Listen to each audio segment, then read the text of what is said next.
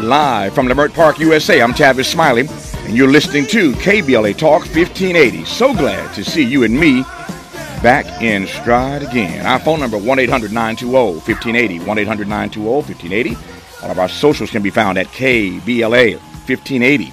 That's Facebook, Twitter, Instagram, and YouTube, everything at KBLA 1580. Let me also invite you right now to download our app and take us with you anywhere in the world and listen to us in real time, but only if you download the app right now at KBLA 1580. Should you miss us any day in real time, check out the podcast of this program by going to the app, the website, Anchor, Spotify, Apple, so many places to get the podcast of this program and listen at your leisure should you miss us any day in real time. But I am delighted to have you along live with us today for the next 3 hours. You can also watch the live stream of this program by tapping on the KBLA TV icon on our app or by going to our YouTube channel. Let me also invite you to follow me on Facebook and Instagram at The Real Tavis Smiley and get Twitter updates at Tavis Smiley. Another great show on tap for you today. Before I get into breaking down today's show, though, just a quick reminder that the trial of L.A. City Councilman Mark Willie Thomas is now underway, being watched here in the city, in the state, indeed across the country. This high-profile African-American long-standing 30-year-plus elected official on trial in downtown Los Angeles, and this is the only station in town that every day is giving you a daily download. So tune in today and every day during this 4, 5, 6-week trial at 4:35 p.m. To Areva Martin in real time. Areva Martin, a Harvard-trained lawyer herself, but in conversation every day she is with our new justice correspondent, attorney Dion Raymond. And every day they'll be walking you through the details of what happened each day in this historic trial, federal bribery trial of Mark Rudy Thomas. So trial kicked off yesterday. The jury, for the most part, was seated yesterday. We are told some more jury issues to deal with this morning, and I'm not sure where they are right now. Court starts at about 9 o'clock, I think. So a few minutes ago, I'm sure they gavelled in, and we should be heading real quickly here toward opening arguments in the case USA v. Mark Rudy Thomas. As you know, the prosecution presents first, and so today we are going to get an earful of the case that the government intends to make against Councilman Mark Rudy Thomas. And, of course, in the weeks to come, he'll get a chance finally to tell his story. You know our position here: fundamental fairness, due process, presumption of innocence. And so we will see how this unfolds. But every day, again, at 4:35 p.m., tune in to Areva Martin in real time to get your daily download on what happened today and every day in that trial. As I said, a great show on tap for today here on Tavis Smiley. In our second hour, the California Reparations Task Force has had its last public hearing as the group now navigates the process of preparing its final report, recommending how the state should apologize and compensate black fellow citizens for the harms caused by slavery and discrimination. UCLA professor John Michaels testified in front of the California Reparations Task Force and joins us in hour 2 to discuss what next. In our third hour, Dr. Angel Jones on her push for black bereavement leave. Black bereavement leave and the pushback she has received for daring to publicly advance such a bold idea. So here's the question.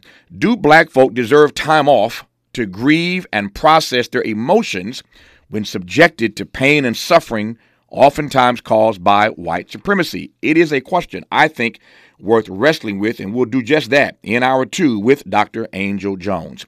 But in this first hour today, a conversation about the intersection, the relationship between the civil rights movement and the women's rights movement with Emmy and Peabody award-winning social justice advocate, Dr. Janet Dewart Bell. Dr. Janet Bell, how are you today? I'm doing great. How are you doing? If I complained, I'd be an ingrate. I am delighted to be here, delighted to be in conversation with you for the hour. And let me just start here. I know that you are a major force, a force of nature, frankly, in your own right, and we're going to get into your work and witness in this hour. But I would be remiss if I didn't start this hour by offering, if I might, taking a personal privilege to say a word about your late, great husband, Dewart Bell.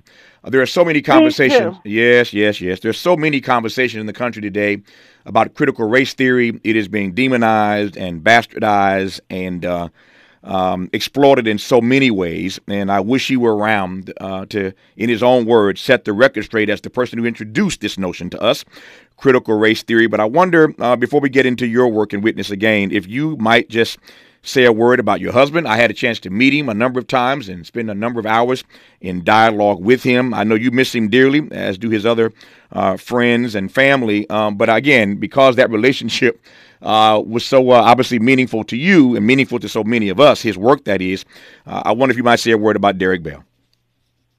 Yes, I'm always delighted to talk about Dewart Bell, and I often call him the great Dewart Bell, and I can say that. Mm-hmm. I remember when he and I first met you, when you interviewed him for your other radio program, and we came to your studio. First of all, congratulations for keeping the faith all these years. Thank you. And for being right where you belong. And we got there, and it was maybe 5:30 in the morning or something, and Derek was whisked into the studio to do the interview. And after the interview, you came out and you saw me. I was on my computer, and you said, "Oh, is this Mrs. Bell?" And Derek, of course, said yes, and you gave me this big hug.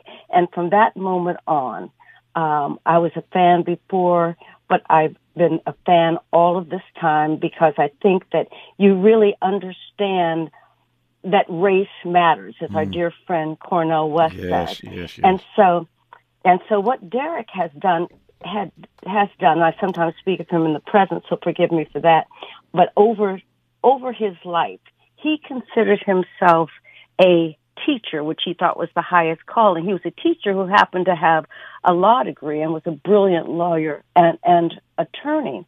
And before he became an academic, something that he had wanted to do for many years, he was very much involved in the civil rights movement. He had been hired by Thurgood Marshall. Can't get much better than that. Absolutely. When he was working in the NAACP office in Pittsburgh, the reason he was there was because even though he graduated top of his class along with his classmate Richard Thornburg, this shows you how racism plays. He and Dick Thornburg, who remained friends all their lives, even though Richard Thornburg was conservative, but not quite these conservatives that claim that title today. But Derek and he went out on interviews when they graduated. Now, remember, they're both on law review, almost identical grades. And the law firms in Pittsburgh said, we've never had whatever they called us then, a Negro partner, and we're not going to start with you. So Derek took this job at NAACP office. And Thurgood Marshall came through there, and he said, as Thurgood Marshall could only say, "Boy, what's a lawyer like you doing in a job like this?" He said, "Come to New York with me." Derek dropped everything, came to New York to work for the NAACP Legal Defense Fund, and he was so grateful for that. During that time, he worked alongside. They had a small office, not these gigantic offices that you see in major law firms. And even today, thank goodness that the Legal Defense Fund has grown and the NAACP has grown.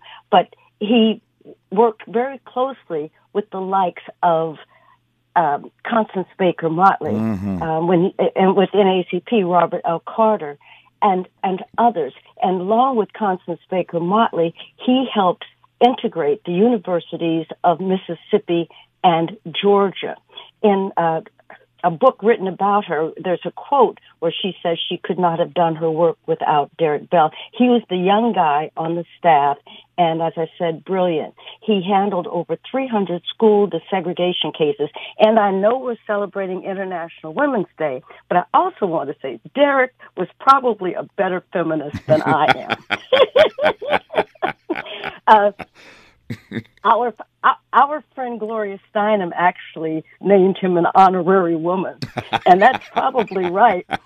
The reason I say Derek was a better feminist than I is because he always thought women were superior because he had this dynamic mother who really instilled upon him and her three other children, and all four of them born in the 30s. Black children graduated from college with a mother who was a stay-at-home mom and a father who worked no-collar jobs, did a garbage hauling business to support his family. this is huge, and this is the story of many people in Black America. So Derek handled over 300 school desegregation cases. So he is grounded in the work of liberation, the work of not just civil rights, as theologian Ruby Sales says. We call it the Civil Rights Movement because that was the name, but really what it was is the American Black freedom movement. And if we think about it that way, we know that we sang freedom songs. We didn't sing civil rights songs. And so our eyes on the prize means that we don't just want diversity, we want equality. And that's what we should be aiming for. But Derek at Harvard was the first tenured African-American professor. When he got that position, he vowed not to be the last, and he fought very hard for that. He joined the student protests to get more people of color, particularly women of color. That didn't happen for many, many years, the first one being Lonnie Guinier. Yeah. Yes, indeed, who unfortunately has died. There, you were talking in your second hour. You're talking to someone who wants to have what did you call it? It wasn't post-traumatic stress, black bereavement leave. Black bereavement leave. Yes. But Derek always said to be a progressive Black professor at Harvard always had you in the midst of a cauldron, and Derek's position was, even though he embraced being a Black professor, because he started teaching in 1969. He was tenured in 1971, and that was also the time that women were coming into Harvard in significant numbers, and so Derek became the beacon not only for the Black students and other students of color, but for the women, because they knew that Dewart Bell had such a high level of integrity and ethics and morals, and they knew that if they went to him any time of the day or night, with his first wife, Jewel, that their honor would be intact, and they would get the kind of sensitive human treatment that they sought. And it's just so Derek's position, not only in terms of legal studies, but and teaching, is just, I think his moral leadership is one that I want to lift up. He was a strong person of faith, and he always acted in a way that was honorable and that really treated people as if he wanted to be treated. He was, And speaking of his moral leadership, what I want to do when we come forward in just a moment here is to I want to jump straight to Dewart Bell leaving Harvard. He left Harvard over principle. Every one of us should live our lives, it seems to me, by a certain set of immutable principles. Dewart Bell did that. And if you don't know this backstory, and I'm glad that I asked this question, didn't know it would go in this direction, but we're learning more about the backstory of the man who created critical race theory. Everywhere you go, everywhere you tune in, everything you read, there's some conversation, again, some exploitation, if you will, of critical race theory. But this is the wife of the man who established this notion of critical race theory. And I want to ask two questions when we come forward before we get into her work. Number one, why Dewart Bell, on a matter of principle, as an African-American tenured professor, and you heard her say a moment ago, he got there at 69 and was tenured in 71. That didn't take long. It takes a whole lot longer to get tenure. Dewart Bell is such a bad brother. He got there in 69 and they tenured this Negro in 71. But he leaves Harvard years later over a matter of principle. I know the story. I want you to know it if you don't know why this brother left Harvard and went on to New York. And then we'll get a quick response on CRT and how Janet Dewart Bell, his wife, his widow, processes all of the attack on this formulation, this framework that Dewart Bell first gave us. And then we'll go straight away into her work as we're talking this hour about the relationship between, and she's doing some of that already, right? The relationship between the civil rights movement and the women's rights movement as we celebrate March as Women's History Month. You're listening to Dr. Janet Dewart Bell on KBLA. Conversations that matter. You're listening to Tavis Smiley on KBLA Talk 1580. You're listening to Tavis Smiley and Dr. Janet Dewart Bell on KBLA Talk 1580 and talking about conversations that matter. This is one of them. In her own right, she is an Emmy and Peabody award-winning social justice advocate. She's a scholar. She is an author of any number of books. Has another one coming out this year. So a lot to talk about regarding her own work and witness in her own unique way, in her own unique style. But we've been talking, at least heretofore, about her late great husband, Dewart Bell. And if the name Dewart Bell is not familiar with you, look it up, read about him. He, longtime Harvard professor, history-making Harvard professor, and is the father of critical race theory. So you've heard that term being bandied about, being used as a political football, being used by many on the right to push back against a changing demographic in this country and other issues that they don't want to deal with. So when you can't change the game, what do? You change the rules. And so you use something like CRT and you twist it like a pretzel to advance an agenda that is antithetical, I think, to the best interest of most Americans, certainly African Americans. I'll put a pin in that for the moment. But I want to ask Janet Dewart Bell, Dr. Janet Dewart Bell, before we get into her work, two other final questions about her late great husband, Dewart Bell. One, if she would tell the story right quick of why Dewart Bell, over a matter of principle, left the Harvard Law School after being tenured. Could have been there until he died. But he left Harvard Law School over a matter of principle. I'll let her explain that. And then I want to get her take in a moment on how she processes all of this this demonizing of CRT. We'll take those questions, Dr. Bell, in that order. Take it away. Yes, well, we talked about moral leadership, and you talked about how unusual it was to gain tenure in 2 years. But I wanted to say that was a matter of he was already teaching, and the students, black students, took leadership as well as white students, they knew that the world was changing, even though the other people at Harvard didn't necessarily know the world was changing, and they sought Dewart Bell. So he always felt, and in our household we say students first. The students had a great part. They told Derek, this is important to know this backstory. But when he went to Harvard, they said, you teach for 2 years and we will give you tenure. At the end of 2 years, they said, well, you need to teach another year because you maybe you know how they do it, right? Yes. And Jewel Bell, his wife at the time, I met Derek after the wonderful Jewel Bell died. Wonderful woman by anybody's. That's all I know about her. So she said, "Wait a minute, Harvard needs you. You don't need Harvard. If they don't give you tenure, we're going to leave now." So this was already set in stone. So he got there. So he got his tenure. And then at some point, he left Harvard for a few years, almost 5 years, to be the dean of the University of Oregon School of Law, and Harvard, when he left Harvard, they voted him tenured to come back because he was so good, and the students just loved him. They still do. And so he left the University of Oregon because they refused to tenure super qualified Asian American women and instead tenured several white men. Derek said no. So he left the deanship there, went back to Harvard. And then he became very much involved with supporting the student protests and protesting himself. But he always lifted up the student protests.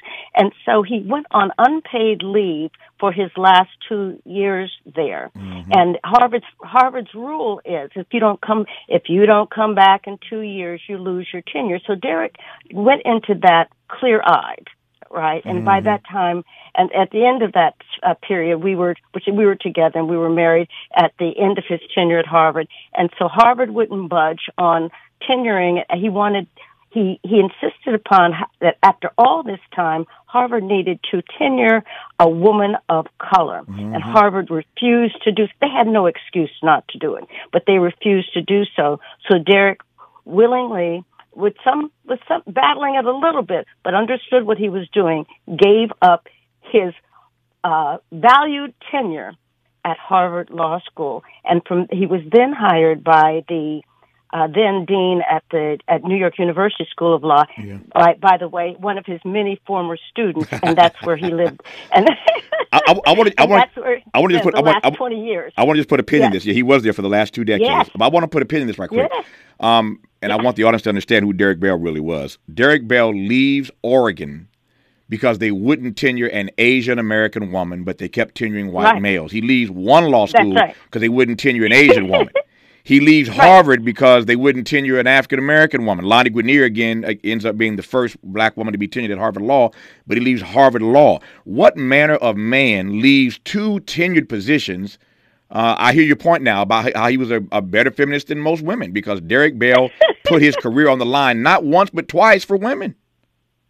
He did, and he just felt that spiritually, morally, that's what he had to do. That the students deserved it.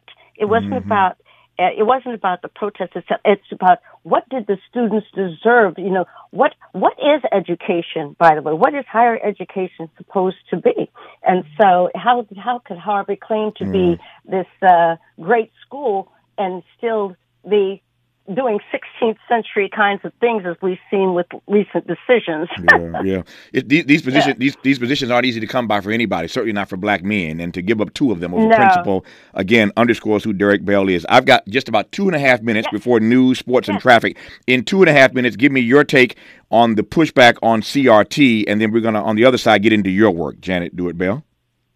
Okay, first of all, critical race theory grew out of critical legal studies. It's something that it was aimed at people to study in law schools, it's certainly not being something indoctrinated and taught to elementary students, although, you know, one can make an argument that it should be.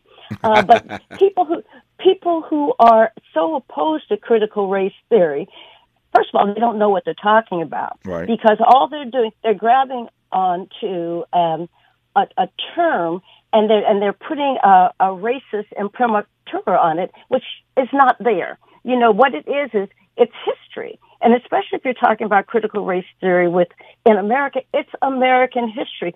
What are they afraid of? Why are people trying to ban books? Why are they trying to erase history, particularly black history? Because they don't want us to know what a mighty people and the kinds of contributions that black people and indigenous people too, but black people made to this country. And you want to say to people like, Governor of Florida, who, by the way, graduated from Yale and Harvard. He's not a dumb man. He just plays one on TV because he's playing to a base that he is clearly disrespecting. He's dishonoring his own people. And I was so glad to see all of these young students of all races out there saying, wait a minute, it's like the students at Harvard wanting diverse faculty. We don't want to be ignorant. You are trying to curtail our education,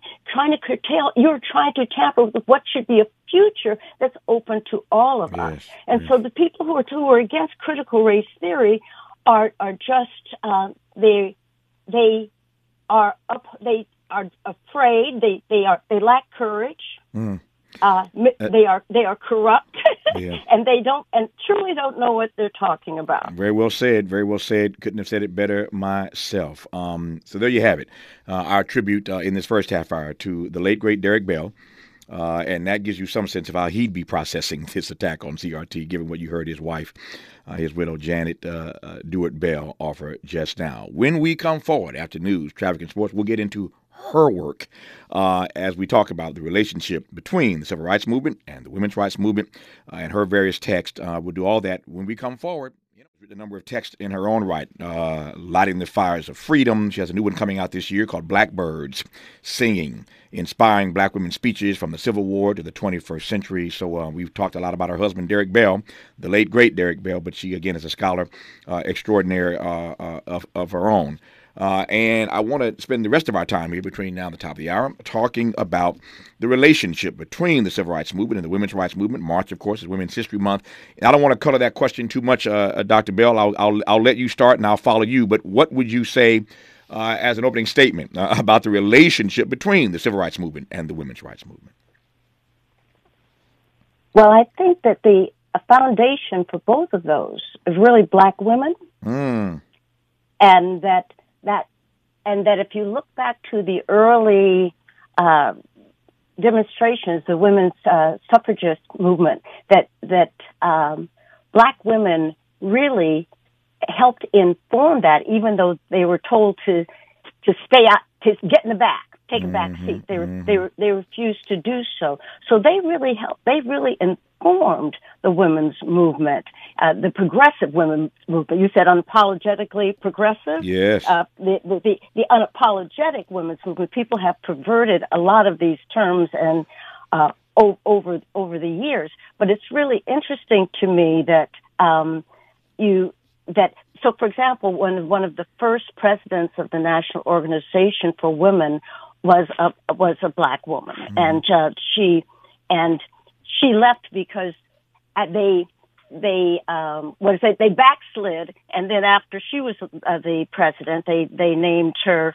They put together an all-white slate. You know, it's like taking one step forward, another step back, or some would argue two steps back. So black women have always had to be on the case. You know, our history is really one, from both of those movements, servant leadership. People did not do this just to do well on their own. It was always a question of doing good. And when I look at the women that I interviewed, I had the honor of interviewing for my book, Lighting the Fires of Freedom. They included people like Diane Nash, who did not necessarily was not this intersection between feminism and dealing with the Black freedom movement. She was really focused on the freedom movement. She was a young woman, a student at Fisk University, who took over the Freedom Ride when the CORE bus, the Congress on Racial Equality bus, was firebombed, and they were going to stop the Freedom Ride. And she said, if you allow, and this is the kind of women, black women, that I write about and that I want to lift up. When she said, if you allow violence to stop us, then we will never progress. And she said it in her quiet way. And she was also one of those jail, no bail people, even when she was pregnant. She later, after she went back to her hometown in Chicago, became a tenant organizer. Just recently, she was awarded the Presidential Medal of Freedom, a long overdue, because she was a strategist. Some people dismiss women's roles in both of these movements, black women's roles in both of these movements, but black women brought strategy and planning and courage to both of those movements.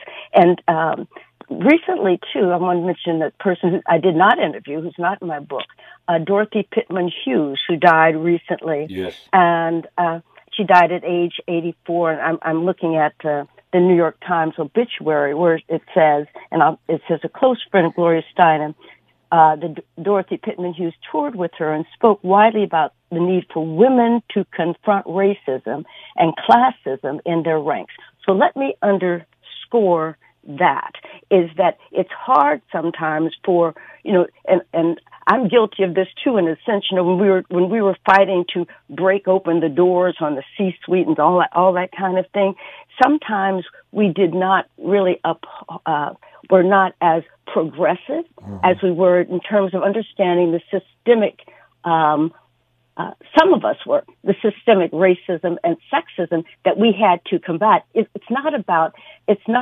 individual achievement. It's about achievement for a community and for a people. And somehow we as we have been seduced by positions of power, we sometimes forget that, and people don't do like you did, go back to the community to build your studio, to think about, to give more than lip service to community empowerment. But I think that as I've seen women who have really been both feminists and Black liberation fighters, I see that they understand that that in order to progress, we need to work with everybody who will work with us, but work with us in terms of integrity. We're not going to give up integrity. You know, I consider myself a black feminist,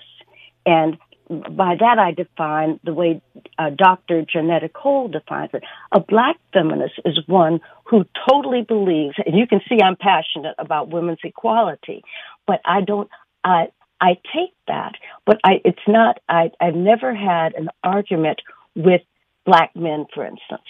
You know, and people, oftentimes when I was involved, I chaired a commission for women and things like that. People would ask me questions and they want to bring in negative things. And I said, well, you know, I understand that black women were not allowed to speak on the stage at the March on Washington. I understand that, and that was wrong. But that was during the time. And I understand, and I've interviewed people who, I mean, it was a hurtful thing.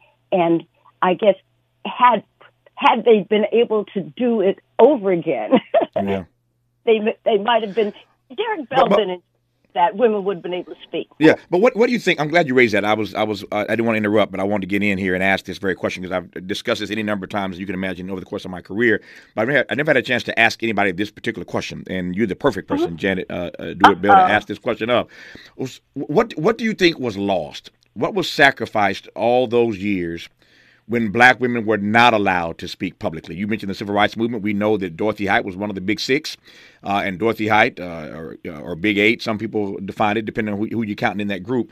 But she was one of the organizers, and they would not let Dorothy Height speak at that march. Mahalia Jackson got to sing, as we all know, but Dorothy Height, one of the organizers, could not speak. And there are any number of examples. You laid some out already, where in that particular era, black women were relegated to being silenced. What do you think we lost by not hearing their voices then? We lost steps toward equality for everyone. You know, it's really true that that, to quote Dr. King, injustice anywhere is a threat to justice everywhere. Mm-hmm. And the threat to black people was that we did not use all of our talents and all of our vision. And so if you're always fighting for a seat at the table, or as Shirley Chisholm would say, you know, if it's not a seat, you know, bring a folding chair. I think that was a Shirley Chisholm. That's right.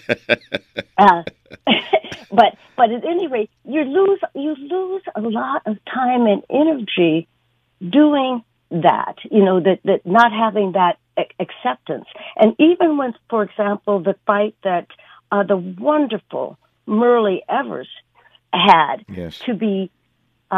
to become the president, or the chairman, of the NAACP.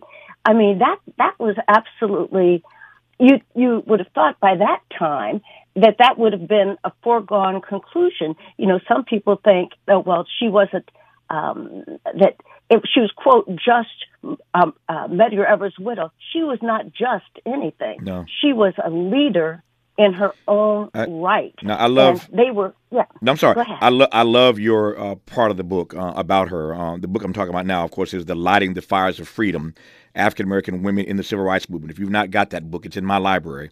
I highly recommend getting, if you can get your hand on a copy of it. It's called "Lighting the Fires of Freedom: African American Women in the Civil Rights Movement," and Merle Evers is one of the persons that Janet Dewart Bell talks to for that book, along with Kathleen Cleaver and Leah Chase and Judy Richardson, Diane Nash, many others are featured in that particular book. She has a new book coming out later this year called "Blackbird Singing: Inspiring Black Women's Speeches from the Civil War to the 21st Century." When we come forward, I want to ask Dr. Janet Dewart Bell, what it would mean for America to have a reckoning. Put another way, what it would mean for America finally to come to terms with the fact that she laid out earlier, that black women simply have been the foundation of both of these movements, the civil rights movement, or as she put it, the black freedom movement, and the women's rights movement. What would it mean for America to have a reckoning, to truly come to terms and acknowledge that black women have been the foundation of both of those movements? We'll get an answer to that and a great deal more when we come forward with Dr. Janet Dewart Bell on KBLA Talk 1580. The station you turn to when you had it up to gear with cultural incompetence. KBLA Talk 1580. Dr. Janet Dewart Bell, do you think that America ever will? And if so, what does it look like? What's it feel like? How do we frame this notion of America coming to terms with the fact that black women have, in fact, to your point, been the foundation of both of these movements, the civil rights movement and the women's rights movement? You did ask me a very tough question. And so I think two things. One, that I'll have to say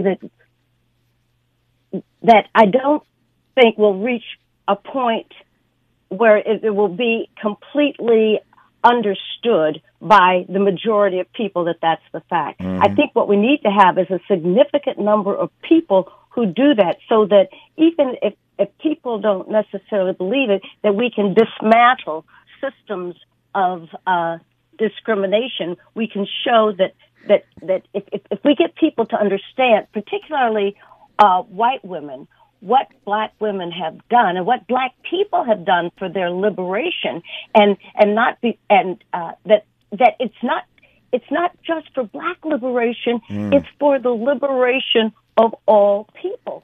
And so when you look at the great suburban white women vote, they're yes. always they went from the quote aggrieved white male 20 years ago now to the suburban white woman vote. What does that mean?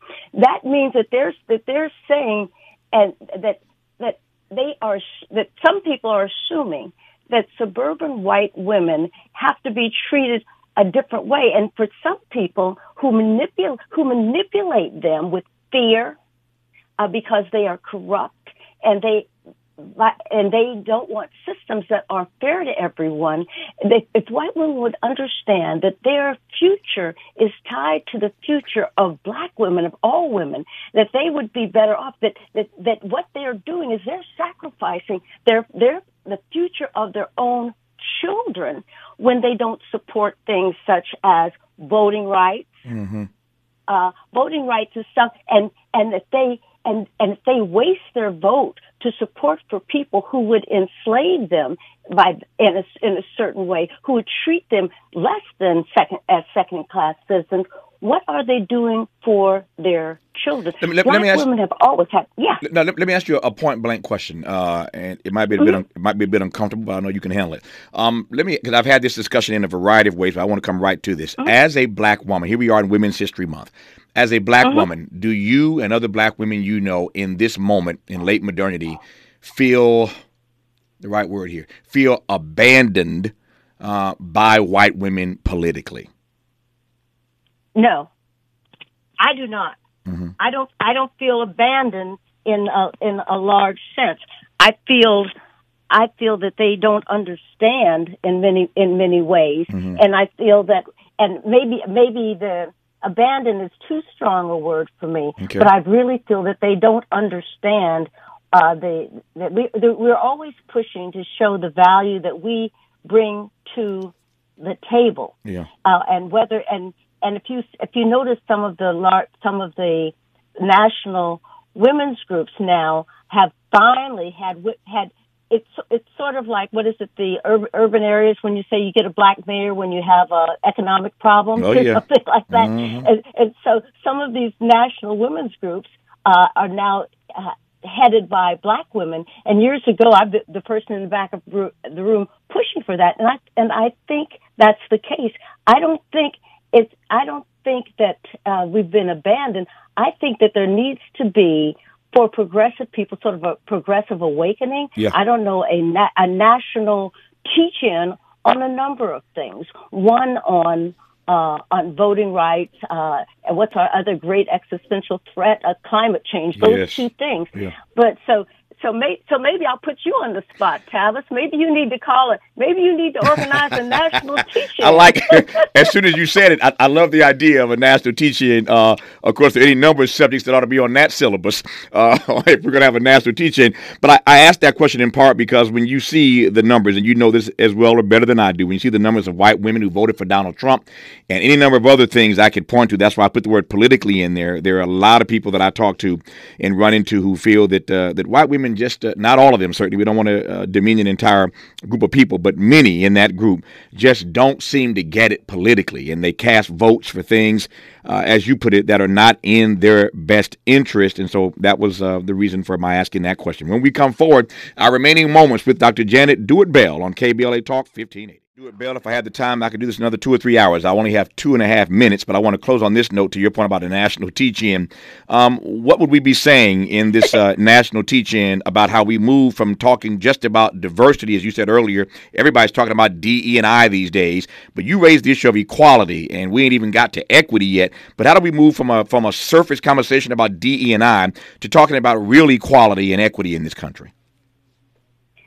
I think, as you know, I focus on intergenerational work, and I think that if we put that to young people about their future, they will push the conversation, but they need elders like me to support that and to give them the benefit of my many decades on this earth. And I think that that's what we do. We have an open conversation with, I'm a member of this group called the Global Citizen Circle, and we believe in, it seems so quaint, but civil discourse, bringing people together to actually talk. Yes. And I recently, I introduced, a woman for an award, and she said to invite people to a conversation and not a fight. And you can tell it's part of it is just it's my natural optimism. You know, I thought about your question of abandonment that you asked just before